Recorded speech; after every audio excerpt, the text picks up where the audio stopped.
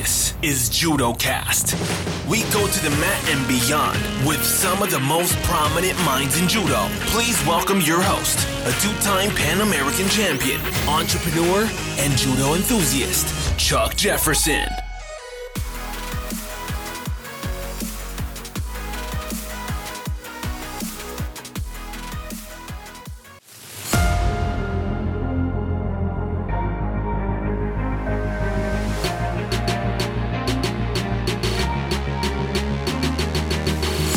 Welcome back to part 2 of the Adams interview. Today, we're going to start off with Pan American Judo champion and former Canadian Olympic team member, Niki Adams.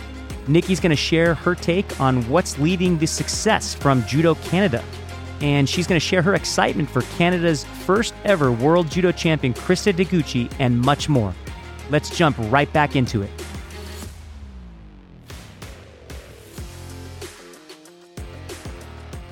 All right, joining me now, I have a special guest, Miss Niki Adams. And for those of you guys that are unaware, I doubt there's many of you out there that are not, but maiden name Niki Jenkins. And this is Neil's wife, who has been very involved in the judo business and the judo aspect of everything in the NeilAdamsJudo.com and Neil Adams Effective Judo Fighting. And this is the workhorse behind the scenes. But Niki, thank you very much for joining me today. It's good to have you. That's no problem, Chuck. Glad to be here. So, workhorse. I'm called the workhorse behind the man. The workhorse behind the scenes. There's always one of those. You know, I've got one in my house as well. Somebody that's always keeping me in check to make sure I'm doing the right things. So, and she's beautiful. Oh, thank you so much. So, for those of you who do not know, Niki is not just a wife of world judo champion Neil Adams, but Niki is a former Olympian herself, 1996 Olympian from Canada. I believe a Pan American champion and multiple-time Pan American medalist. And what did you win, the Canadian Nationals 6 or 7 times? 7 times, yeah. 7-time national champion. So Niki has a wealth of knowledge when it comes to judo and the world of judo. Not, she's not the recognizable face that Neil has become over the last 50 years of judo, but she is behind the scenes and very knowledgeable and has a lot of amazing input. And not only that, I was just talking with Neil a minute ago about some of the countries that I could predict that will be strong in the near future. And you've got to be super proud because in the last 10 years, the Canadian judo program has made strides. And for me, I know a lot of the Canadian players, and it's just awesome to see the success that the Canadian judo players have had.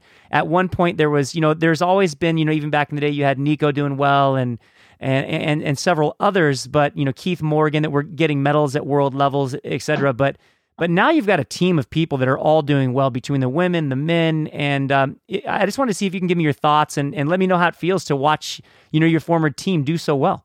Well, it's amazing. Now we've just got our first world champion.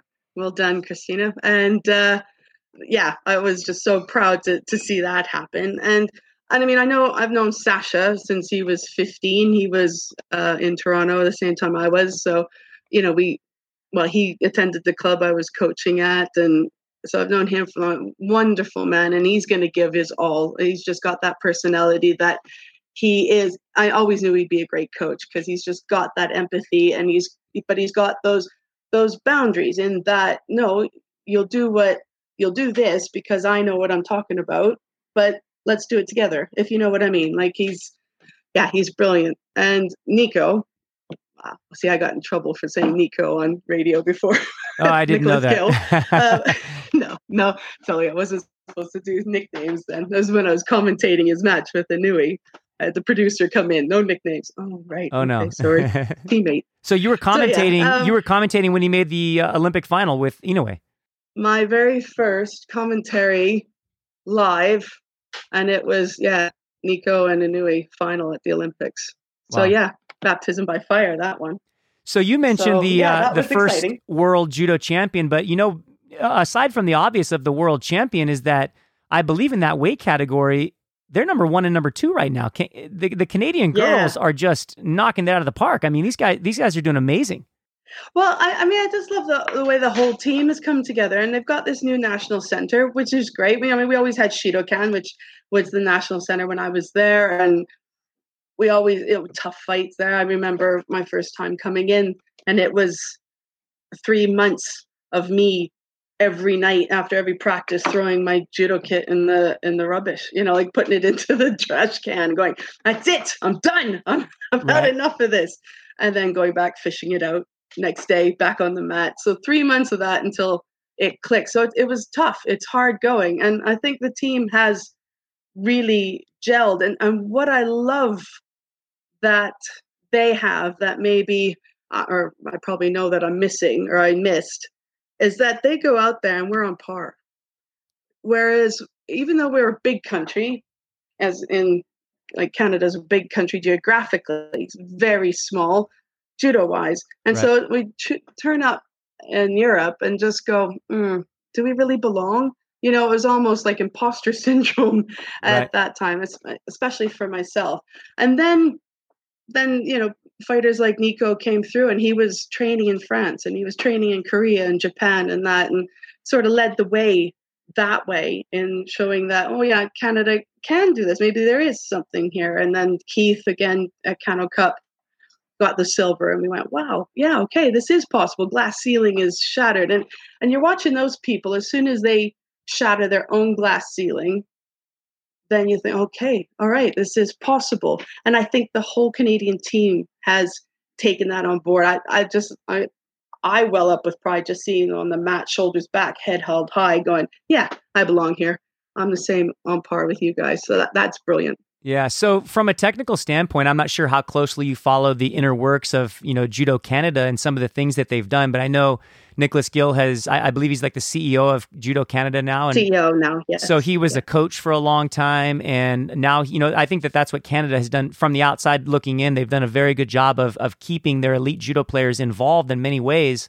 And I know now they have like province coaches, and I don't know if you know much about the system that they've employed over the last 10 years, if you can kind of give us a little bit of insight to what you've seen or what changes that they've made behind the scenes that you think may have some correlation to some of their recent success.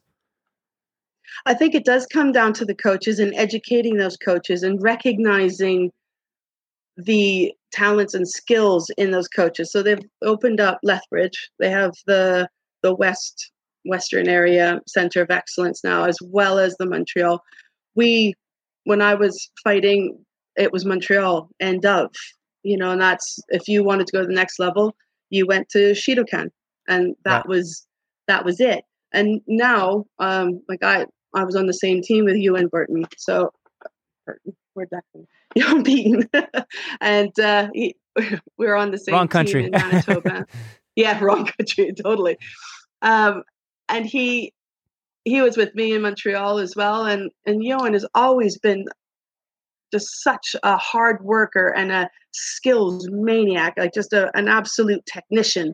So to have that sort of leadership over in Lethbridge and in the western side of the country, because geographically we are so big, and that's our challenge. So it really was a no-brainer to have 2, if not 3, different centers of excellence and being led by top technicians.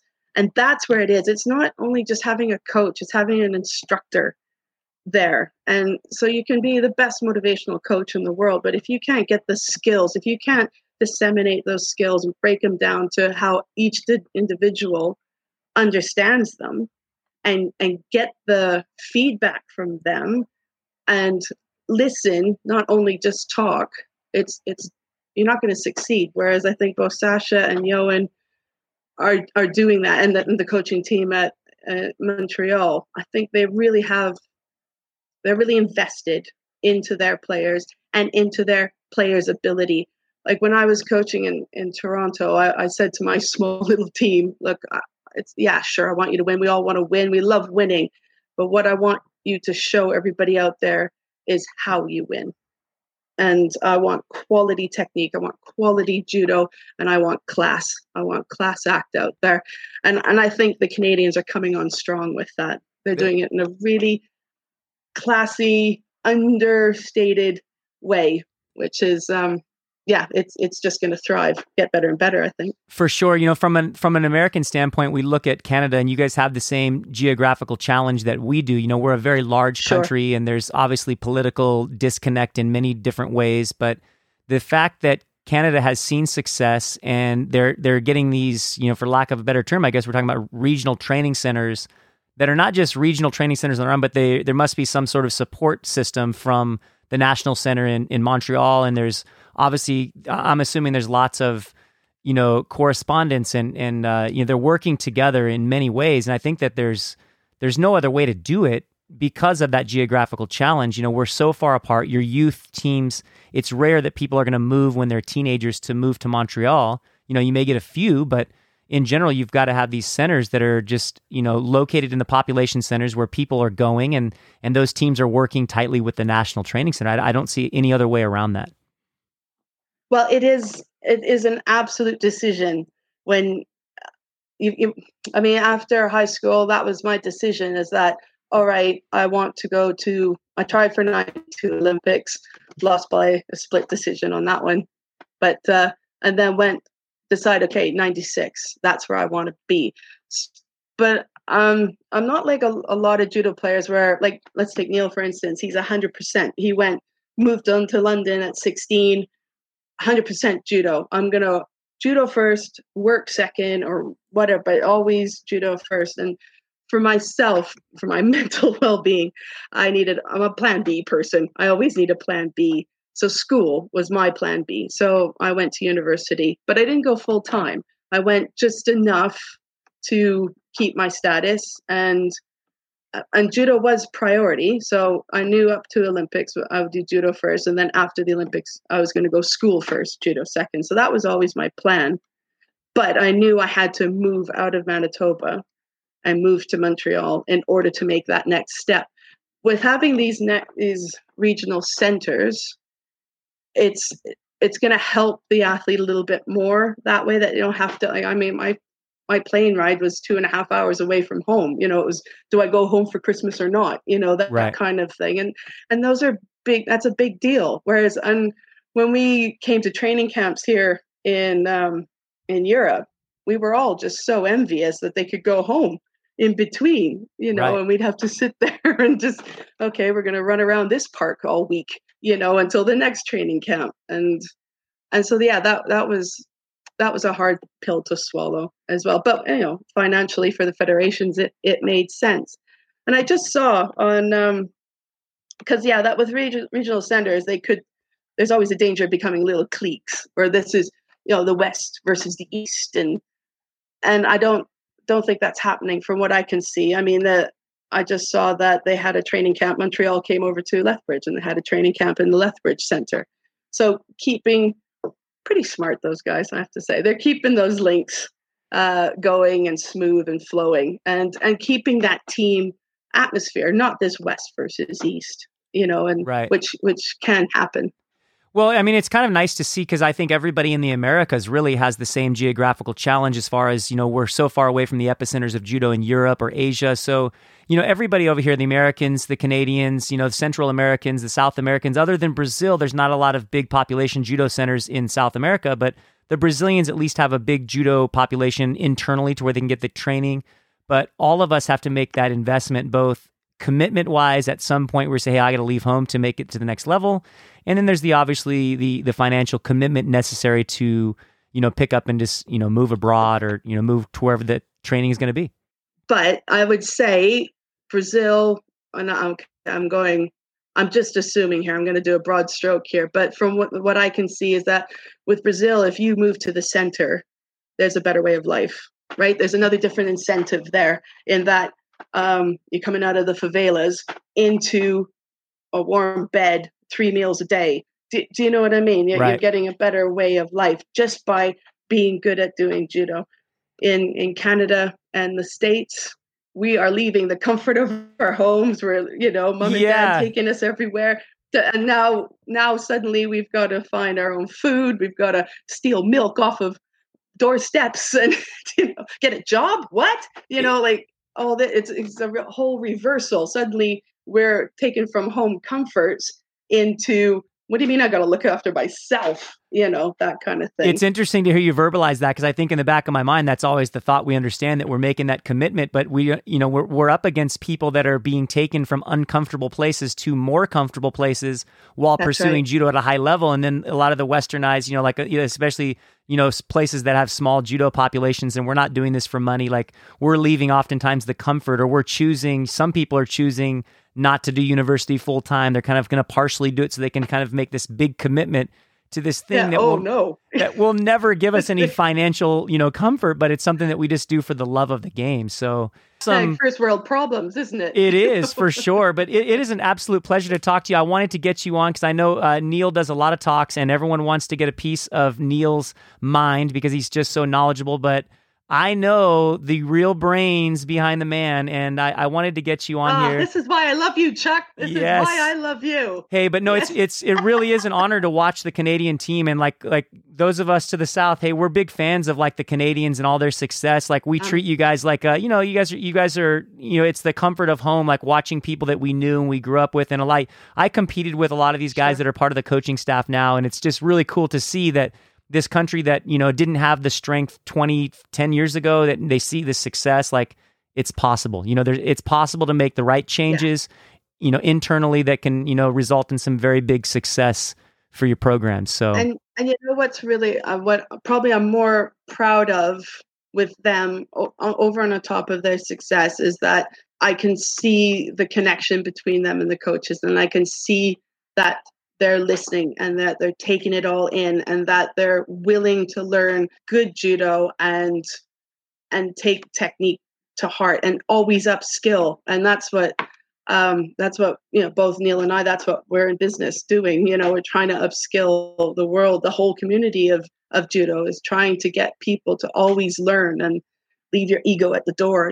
Just try something new. And I can see that with the Canadians, and they are the epitome of showing. They're showing that it's a success once you learn to take that technique and hone it, right? Not just be a good fighter. I mean, watching, like I was telling Neil earlier, the videos you guys are doing, and I know you guys, earn a living, and you guys do a professional job of presenting judo to the world, but you guys also give out a lot of amazing content for free. And, people are around the world, especially right now when we're away from the mats. And, it's a real big honor to be able to sit there and watch a video from Neil Adams. It's one thing to go to YouTube and just search up how to do a move, but when you get to listen to Neil articulate the lesson, it's really enjoyable for a lot of people out there. And I know that when you do these things, sometimes it goes, there's not a lot of thankful people out there, but, just to let you know that people do appreciate, and I hope you guys can continue to do what you're doing, providing the world with this quality instruction and move people to the next level of judo. Oh, thanks, Chuck. That's cool. I wish you guys could see Neil recording the Tactical Tuesdays, and he gets a real kick out of them. I can see, especially because there's no events going on. Right. Hey, well, the behind the scenes thing, you got to get, your daughter or somebody to get a behind the scenes video. You can cut it up because I'm sure some of it's not pretty, but hey, it would be fun. It would be fun to watch the behind the scenes of what happens in the Neil Adams dojo, the home dojo, when you guys are making these videos. Lots of fun. The Adams family. Wait for it. The Adams family. There we go. Well, Niki, thank you very much. I got a few more things for Neil before we go. I want to put him on the spot and get some cool stuff. But thanks again, Niki, and I look forward to seeing you again. Hey, it's always a pleasure, Chuck. Always a pleasure. All right. Thank you.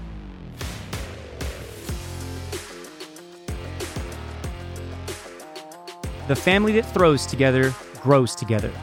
For anyone who has brought Niki and Neil in for a seminar knows what an amazing team they really are.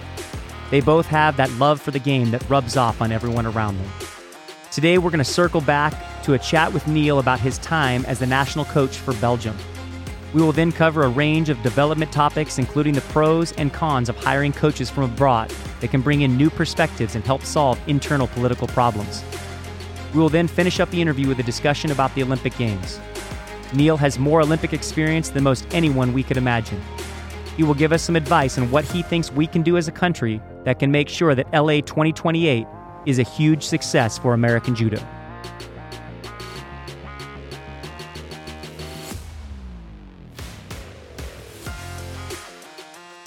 thank you again, Neil, for all of your time. I want to be respectful of your time, and we're going to go through this next segment, pretty quickly. But I got a couple of things. I was just talking with Niki on the success of the Canadian Judo program, which I'm sure in your household you hear lots of cheers and lots of things going on when the Canadians are doing well, and it's got to be a lot of fun to watch the Canadian Judo program. That it's always been good. There's always been good players in Canada, but in recent years they've really developed not only as individuals but as a big team as a whole. So I wanted to reach out to you, and we talked earlier about all the experience in 50 years of judo of different things. At one point, I believe you were hired to be the national coach of Belgium. And could you tell us a little bit about your experiences working for another national governing body or another national team? And when was that? And let us know how it was. What was it like? I think we came back about 10 years. We've been back from Belgium. But it was a great experience. Everything that happened when we were there wasn't a great experience, in as that I had same problems that you would have at home with the funding bodies that people where you get the money from, and the ones that that give the money out try to dictate. Basically what they want is medals first, and then they want immediate success, and then they'll give you money to get more success. But it, unfortunately, with any kind of national team, it takes longer than a 4-year period. So my big regret is that I only had 4 years with them. And so what I did there, because I had similar situation, we were talking about it earlier, about having smaller groups. And I had a small group there that I was developing. And I thought, well, what can I do to make this group better? So from a technical point of view, I had no problem. We were working from a technical point of view every day, but they needed randori and they needed international experience. So in the end, what happened was I got a select group of them, and we just traveled to all the camps. So I had 2 years with them like that. And some of them weren't the ones that the Belgian Federation, kind of had in their mind. I had other people, because I was working with them, right? Right. So I didn't always make decisions that they wanted, and it was some of them were a bit odd. But that group, when I left them, unfortunately, I only had 4 years. So I had Amélie Rossinou, who was, I thought she had real potential to become Olympic medalist. I worked with her a lot. She became under 23 European champion. She was, and then all of a sudden my contract came to an end and I couldn't finish the job. She has remained, as have quite a few of those youngsters that came through who became senior champions a year later and 2 years later, and then they carried on to the next Olympic Games afterwards. Just wish that I'd been able to carry it right the way through with them. I wish that I'd had 8 years with Belgium and not 4 years. I don't think 4 years was enough. It wasn't enough for them, and it wasn't enough for me. But I had some great experiences with the people that I was with, and I'll never forget it. So I'm curious as to, so you were hired, this is, you said 10 years ago, and I know it's always been happening. You mentioned Ilias is now, working with the Uzbekistan national team. I've recently seen things like, I know even a small country like Luxembourg is trying to hire coaches for both the under 15s, the under 17s. So they're, this small judo nation, they're looking to hire coaches. I saw just a couple of days ago, there was, who was it? It was, there was another, it was Austria. Austria is looking for a national coach right now. So there, I was thinking if this solves some kind of problem, when we're talking about developing, judo in these countries that have, a lot of the political infighting often, ruins a lot of things, and in America, we're trying to build these programs. I was talking with Niki about, centralized training, and I know that has its pros and cons, and I'll let you get to that, in a minute. But do you think that having a coach from, hiring externally from another nation could be a benefit to a country that's trying to make it to the next level? When you bring in somebody that doesn't have any political ties, there's obviously challenges, but, what's your experience with seeing these foreigners? One more thing before I turn it over to you is what is it? The Korean Chung, who is the world champion, and he was brought in to coach the Chinese team, I think, in 2016, and had some success, right? With Chang, I think, is the guy who upset everybody at the 90 kilogram division, came home with the bronze medal. So, seeing this Korean coach, a lot of people are like, hey, wait a minute, that guy was coaching the Koreans before. Now here he is with the Chinese national team, and they're on the podium. And, what are your thoughts on bringing people in, and what do you see a lot of it around the world? You see a lot of it, and I think that it can be a great advantage bringing some new blood in if they're used in the right way. And I don't think it's always the right decision. What happens is, I think that what we need to do is each country needs to concentrate more on their coach education of their former athletes, do that better, because bringing somebody out of competition and sticking them straight into the top job or one of the top coaching positions without bringing them through the process of learning the craft of coaching craft, and it is a process. The French, they have to do the 3-year coaching process before they're even considered to be sent out with anybody. And it doesn't matter who you are, whether you're Teddy Riner or, you still have to do it. Right. You don't get shoved straight into a top position. So I think that a lot of countries can make, including the UK, can make mistakes by pushing top fighters straight out of competition into top positions. I think we need to concentrate more on coach education and as a process of educating our best fighters. So, you've got some great coaches in the United States. You know what I mean? Using your top coaches, I think, should be the first priority that you have there, but only if they're brought through in the right way, and pay them the right amount of money to do it. Right. That, I think, is very important. And I think that then sometimes by bringing an outside coach in can really spark it up. And I think, but it has to be for the right reasons. And it has to be for the right reasons and also with the right background. Just bringing somebody in isn't a guaranteed success. Right. So working with in the UK, you obviously don't have the gigantic geographical challenge that the Canadians do with people that are, 3,000 miles away from each other. There's obviously challenges because it's not like everybody lives in London. And same thing like when you were in Belgium. Did you find any pros or cons or, when you were coaching the national team in Belgium, was it mandated that everybody on the national squad come to the training center on a regular basis? Or how often were you working with everybody that was actually on the national team? The big problem that you have in Belgium, of course, is that you have a split country. So you have the Flemish and then you have the French, and they have two different federations, totally different. The only time they come together is if you have European championships or world championships, or, it's a mixed competition for qualification for Olympic Games. But other than that, it's two separate countries. Wow. And I remember Robert van der Waal said to me, he said, whatever you do when you come in, he said, don't think you're going to bring them all together, because it won't happen, because it's a history.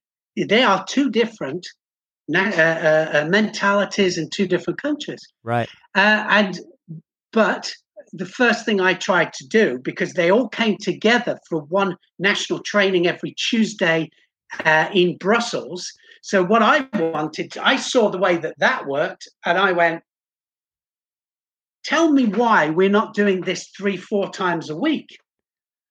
Mass people, why are we only doing it once a week? We can go away from each other afterwards, but that was what I wanted to do, you see. So straight away, people were going, yeah, but we can't do that. And I said, why? Why can't I do that? Let me do it. And, we at one stage, Amelie Rassanou, under 48 kilograms, and also, who am I thinking from the French side? She eventually became Olympic medalist. I'll think of her name second. Who am I thinking? French. Carly. Van Snick, Charlene Van Snick. So they were head to head. Charlene Van Snick and Amelie Rossinou were head to head. Same results, European, all events, same results. So we had a big meeting. We were at this meeting and they said, we can't decide. They couldn't decide. 2 hours in the meeting, 3 hours in the meeting. So I said, just fight them off. Oh, we've never done that. I said, well, let's do it. First, let's televise it, fight them off, best of 3, behind closed doors, winner goes. So in the end, we had a behind closed doors fight off. Amelie lost, and Amelie came up to me. So she lost 2 matches, right? So and she came to me. She went, well, that's that then. I said, but at least, and it was a quiet drive home, but at least we knew. Because I was in charge. I was, and the thing is that I was in charge of the Flemish side. All right. So, and I worked very well with the French side. So they didn't like that either because I wanted this connection, and so I had my problems, and the problem was with the funding part of it. But it was, other than that, I worked great with the French. I had a great feeling with the Flemish side. So I had a good experience. It didn't all go my way, but it was a good experience. Right. So in the UK, have you guys had much success getting the national team together on a regular basis? Like currently, do the national team members, do they get together often, or are they living all over the country? I think that Nigel Donoghue is trying to get everybody together on a regular basis at the moment, and he's working very hard to do that. So they have a national centre, and as I've said to Nigel, he knows how I feel about it. They need the Randa, they need the bodies. It's the same everywhere, isn't it? They do need them. I think we could, I know that you were interviewing Niki about the Canadians. They were somebody that I didn't mention actually, and I should have done, as one of the major nations that has come forward. And a lot of that is. I think because of Sensei Nakamura, and he absolutely pushed Nicholas Gill and gave him the education and then the power to do what he felt was right. And I think that Nicholas Gill has done an amazing job. I really do. I think that Canadian team, in depth, everybody that they're putting out at the moment is somebody that is a contender. Amazing. Right. Nicholas Gill has always been a fan of the game. When I was coming up, he was at the tail end of his career. And I remember sitting, because a lot of times I would go to these tournaments, I would be by myself or, maybe with one of their American kids. So I would hang with the Canadian guys a lot. And I remember Nicholas Gill, even at some smaller events, we're at like the Tre Torri or like the Guido Sieni tournament they used to do. And Nick would be up there in like these big divisions. There's like 60 people per division, and Nick's up there doing the brackets. He does the brackets for every division for the whole tournament. He literally sat there. I remember up in the stands, he had a source of knowledge for every judo player out there. I remember him giving me tips even. He was never my coach, but there was times where he knew I was out there alone. And, if I would face somebody I didn't know, like Nick knew them. He was just a fan of the game. And it really shows now with his experience and how that love of the game that he had coming up is turning into knowledge that's helping him build a program that's successful today. And they've given him the power to do it. Right. And I'm glad, and I'm sure that he didn't have, I'm sure he demanded that, and quite rightly so too. You know what I mean? Live by the sword, fall by the sword. But, he's doing everything right at the moment, and credit to him. Right. So big news, 2028, the Olympics are coming to Los Angeles, back in the United States. Hasn't been in the United States since 96 in Atlanta. Prior to that, it was 84, which games that you competed in Los Angeles. So we all know that the Olympics gives sport in general this like revival of energy in many ways. And for me, I'm a huge fan of judo. I love judo. I want to see judo become more than it is here in the United States. I got my first taste of the Olympics in 1984. I was actually an 8-year-old kid, but I actually got to go watch. So I watched Yamashita fight in the 84 Olympics, which was really cool. And I wanted to kind of pick your brain a little bit because you guys have more recently run the Olympic Games in the UK. You guys had the games in 2012. And I wanted to see if there was something, if you guys, was there any obvious impact that the games had on judo specifically? Was there any kind of renewed energy, going into the games, obviously, and what happened after the games with the sport of judo in the United Kingdom? I think that everybody was a little bit nervous. We had the Olympic Games in the UK, and we were nervous that we were going to do it right. And we did it amazing. I'm not just saying that because I'm British, but I thought it was an amazing Olympic Games. I think every Olympic Games is different. And it's what you make it and the atmosphere that you make it. I like Los Angeles, I thought was better than Atlanta. I thought that Atlanta tried to go bigger and better isn't always the thing to do. And I think that you just need to make it better. Right. And I think that, Great Britain made it British. And I think that every Olympic Games, and I've been to a lot of the Olympic Games now, and every one that I've been to has been totally different in their atmosphere, and it's not every country that you see the Queen parachuting in to right. the stadium, and James Bond following her. But, it makes it different, makes it special. I think that it gave so much to us in Great Britain afterwards, and we were able to get some medals there as well. And I think that medals help, obviously, and they create interest. And they also create money, as you know. If you get their medals, then they enable you to do more for the next Olympic cycles and stuff like that. So they do create interest. And I think that Los Angeles, LA will be a great Olympic Games again, I'm sure. I think that just make it special. Doesn't have to be big and special. Right. I think with the money you're talking about, this is something that's pretty obvious for people that are in the know and understand how it works. But even a lot of judo players or judo coaches in the United States, they completely forget that the budget, a vast majority of like the American judo budget is from the USOC, which is a result of results. So when we had a good run, between Rhonda got a medal in 2008, and then you had, Kayla doing her thing, and Marty and Travis, and the budget from the USOC directly to USA Judo was actually doing quite well then, better than previous years. And without those medals, we're not going to see the same investment from the USOC in judo. So rightfully so. We do need to find a way to get medals. So for me, I'm looking for ways, like I know you said you wish you had more than 4 years in Belgium. Well, right now, we have more than 4 years to produce something for 2028. And the big advantage that we have as the Americans and the home team is that we're going to get a full team into the games. So, we haven't had a full team since, the games in Atlanta, probably. I don't think we've had even close to a full team. So it's going to be the first time in a long time that the Americans get a full team.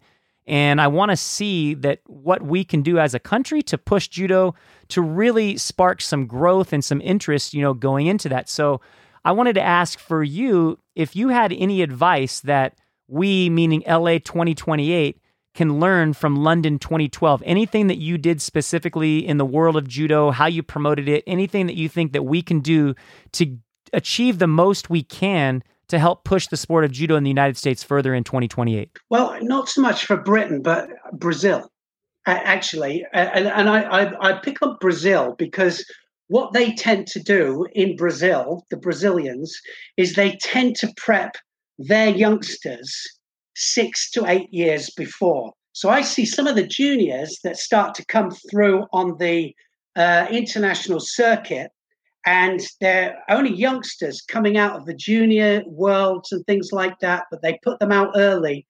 And I think that is something to look at. But I notice, and I have noticed on occasions, that the US team that comes out, because of the selection criteria, because I know that it gets selected from different areas and things like that. A lot of the US team that in certain cases haven't had international experience of any kind. Right. You know what I mean? So I think they need to look at that. I'm just being totally honest here. For sure. Right? All right. But I would look at the selection criteria, make sure it's a nationally selected criteria, because I think that that's important, not an area selected criteria. And also that, some of them, I know on a couple of occasions that I've talked to a couple of the guys that are out there are totally not been prepared for the people that they're going to fight. So on one occasion, I think one of them that they were going to fight was Zantaraya. He was about to fight Zantaraya, and I overheard a couple of them talking, saying, "Oh, I got some guy from the Ukraine," and some guy, yeah, just some guy. And I think that you have to have preparation, right? And you have to be prepared, and you have to know that you're going in fighting this guy who's a bit special. And I think that if I went in now, I'd need to have, I think what you need is a Nicholas Gill in there that is able to dictate the selection process. And I'm just saying off the top of my head here, but I mean, I think that you need somebody that's going to be strong with it. And, so that it's people that he knows are going to come into the fold and into that team, and people that he can bring in or she can bring in and to work with internationally and special groups. But I think that the fact that you're so spread out is probably going to work against you. Yeah, we definitely have some challenges, but that's why I'm kind of excited to work, and not just work, but like I'm kind of trying to, kind of poke at things right now, because we do have time right now. We have a little bit of time. Obviously, we have Olympics next summer, and we have another one in 4 years from now, but that's not a lot of time. 3-4 years is not a lot of time, but 8 years is enough time to where I think that if we made some good decisions, we can do, make some impact and make the right decisions that can, set us up to be somewhere better than we might be if we just sit around doing the same things we've always done. So I agree. I mean, you haven't got your Kaylas and your Jimmy Pedros and your and Travis. You haven't got these. You're having to kind of draw on what's there at the moment, and trying to develop them. Right. And so I think that it is a challenge. But if you get somebody to work on that 8-year process rather than the next 4 years or the 3 years up to the next Olympic Games and then the Olympic Games after that. Right. Well, Neil, this has been a lot of fun. I want to be respectful of your time. I know we've been going for quite some time already, and you probably haven't had dinner yet. So I'm going to fire 2 more questions at you. This one is going to be super fun because you are a big fan of judo and you're deep into it. Do you have any specific matchups, regardless of category, anybody you're excited, any kind of certain matchup you were looking forward to seeing next summer in Tokyo? I'm not sure who's going to go 66 kilos, but so either Abe or Miliyama. Okay, so either Miliyama, Abe against Santaraya in the final. That would be a nice one. That would be super fun. When you talk about going for Ippon, these guys, they know how to do it. Zantaraya, obviously the Japanese guys. So that's definitely a matchup. Anybody that Zantaraya is fighting, you typically are going to get an Ippon. Whether he's, because he does get thrown sometimes, but he gets thrown because he goes for it. Lots of fun for the fans. Interesting, because when I was doing my thing about him, I said people were saying, he's impossible to throw. He's not. Right. He's just really difficult to get on the back, And there was an interesting match between him and Abe, and Abe literally kept him by the shoulders and put him onto his back, which was remarkable. Yeah, that's almost the only way to do it. It's tough to do. So last question, you and Niki have an amazing family, and I want to see if I can get some parental advice from you. What lessons have you learned from judo that make you a better parent? And what lessons from parenting make you a better judo coach? Well, I think that when I became thanks for that. Appreciate that one. I think when I became a father there, I compassion, and I think that I realized that you realize that it's not all about you, so my family became the most important thing to me. And I think that because of that, I think I've become a better person. I think since I've met Nick, she brings the best out in me. And, so she makes me a better person. And I think that makes me a lot more thoughtful with my coaching as well. So I think that relates back to me becoming a better teacher. And, so I, she says to me sometimes, not everybody is like you. Not everybody wants to go in the gym every single day. Not everybody can just stop drinking like that. Not everybody can stop sugar. Sugar was the hardest thing. It was more difficult than alcohol to stop. Yeah, I know. I'm chocoholic.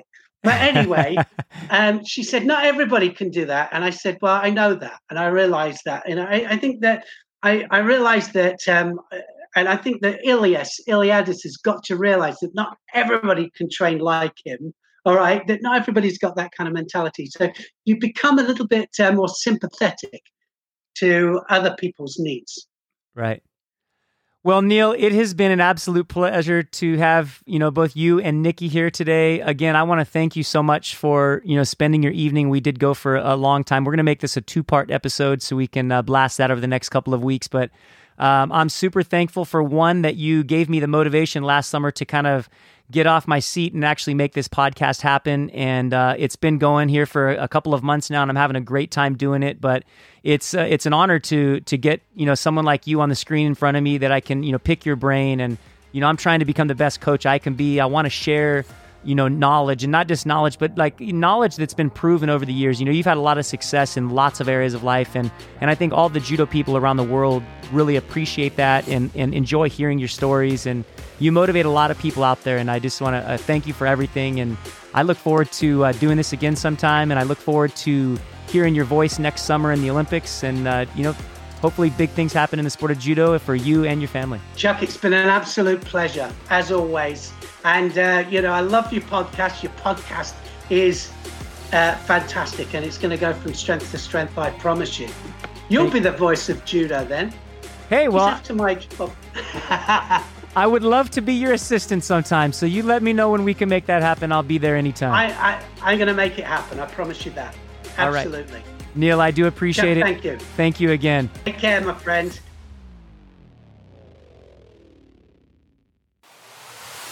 Thank you for listening to JudoCast. Please remember to hit the subscribe button on your podcast app. For show notes and additional content, visit judocast.com. That's JUDOcast.com.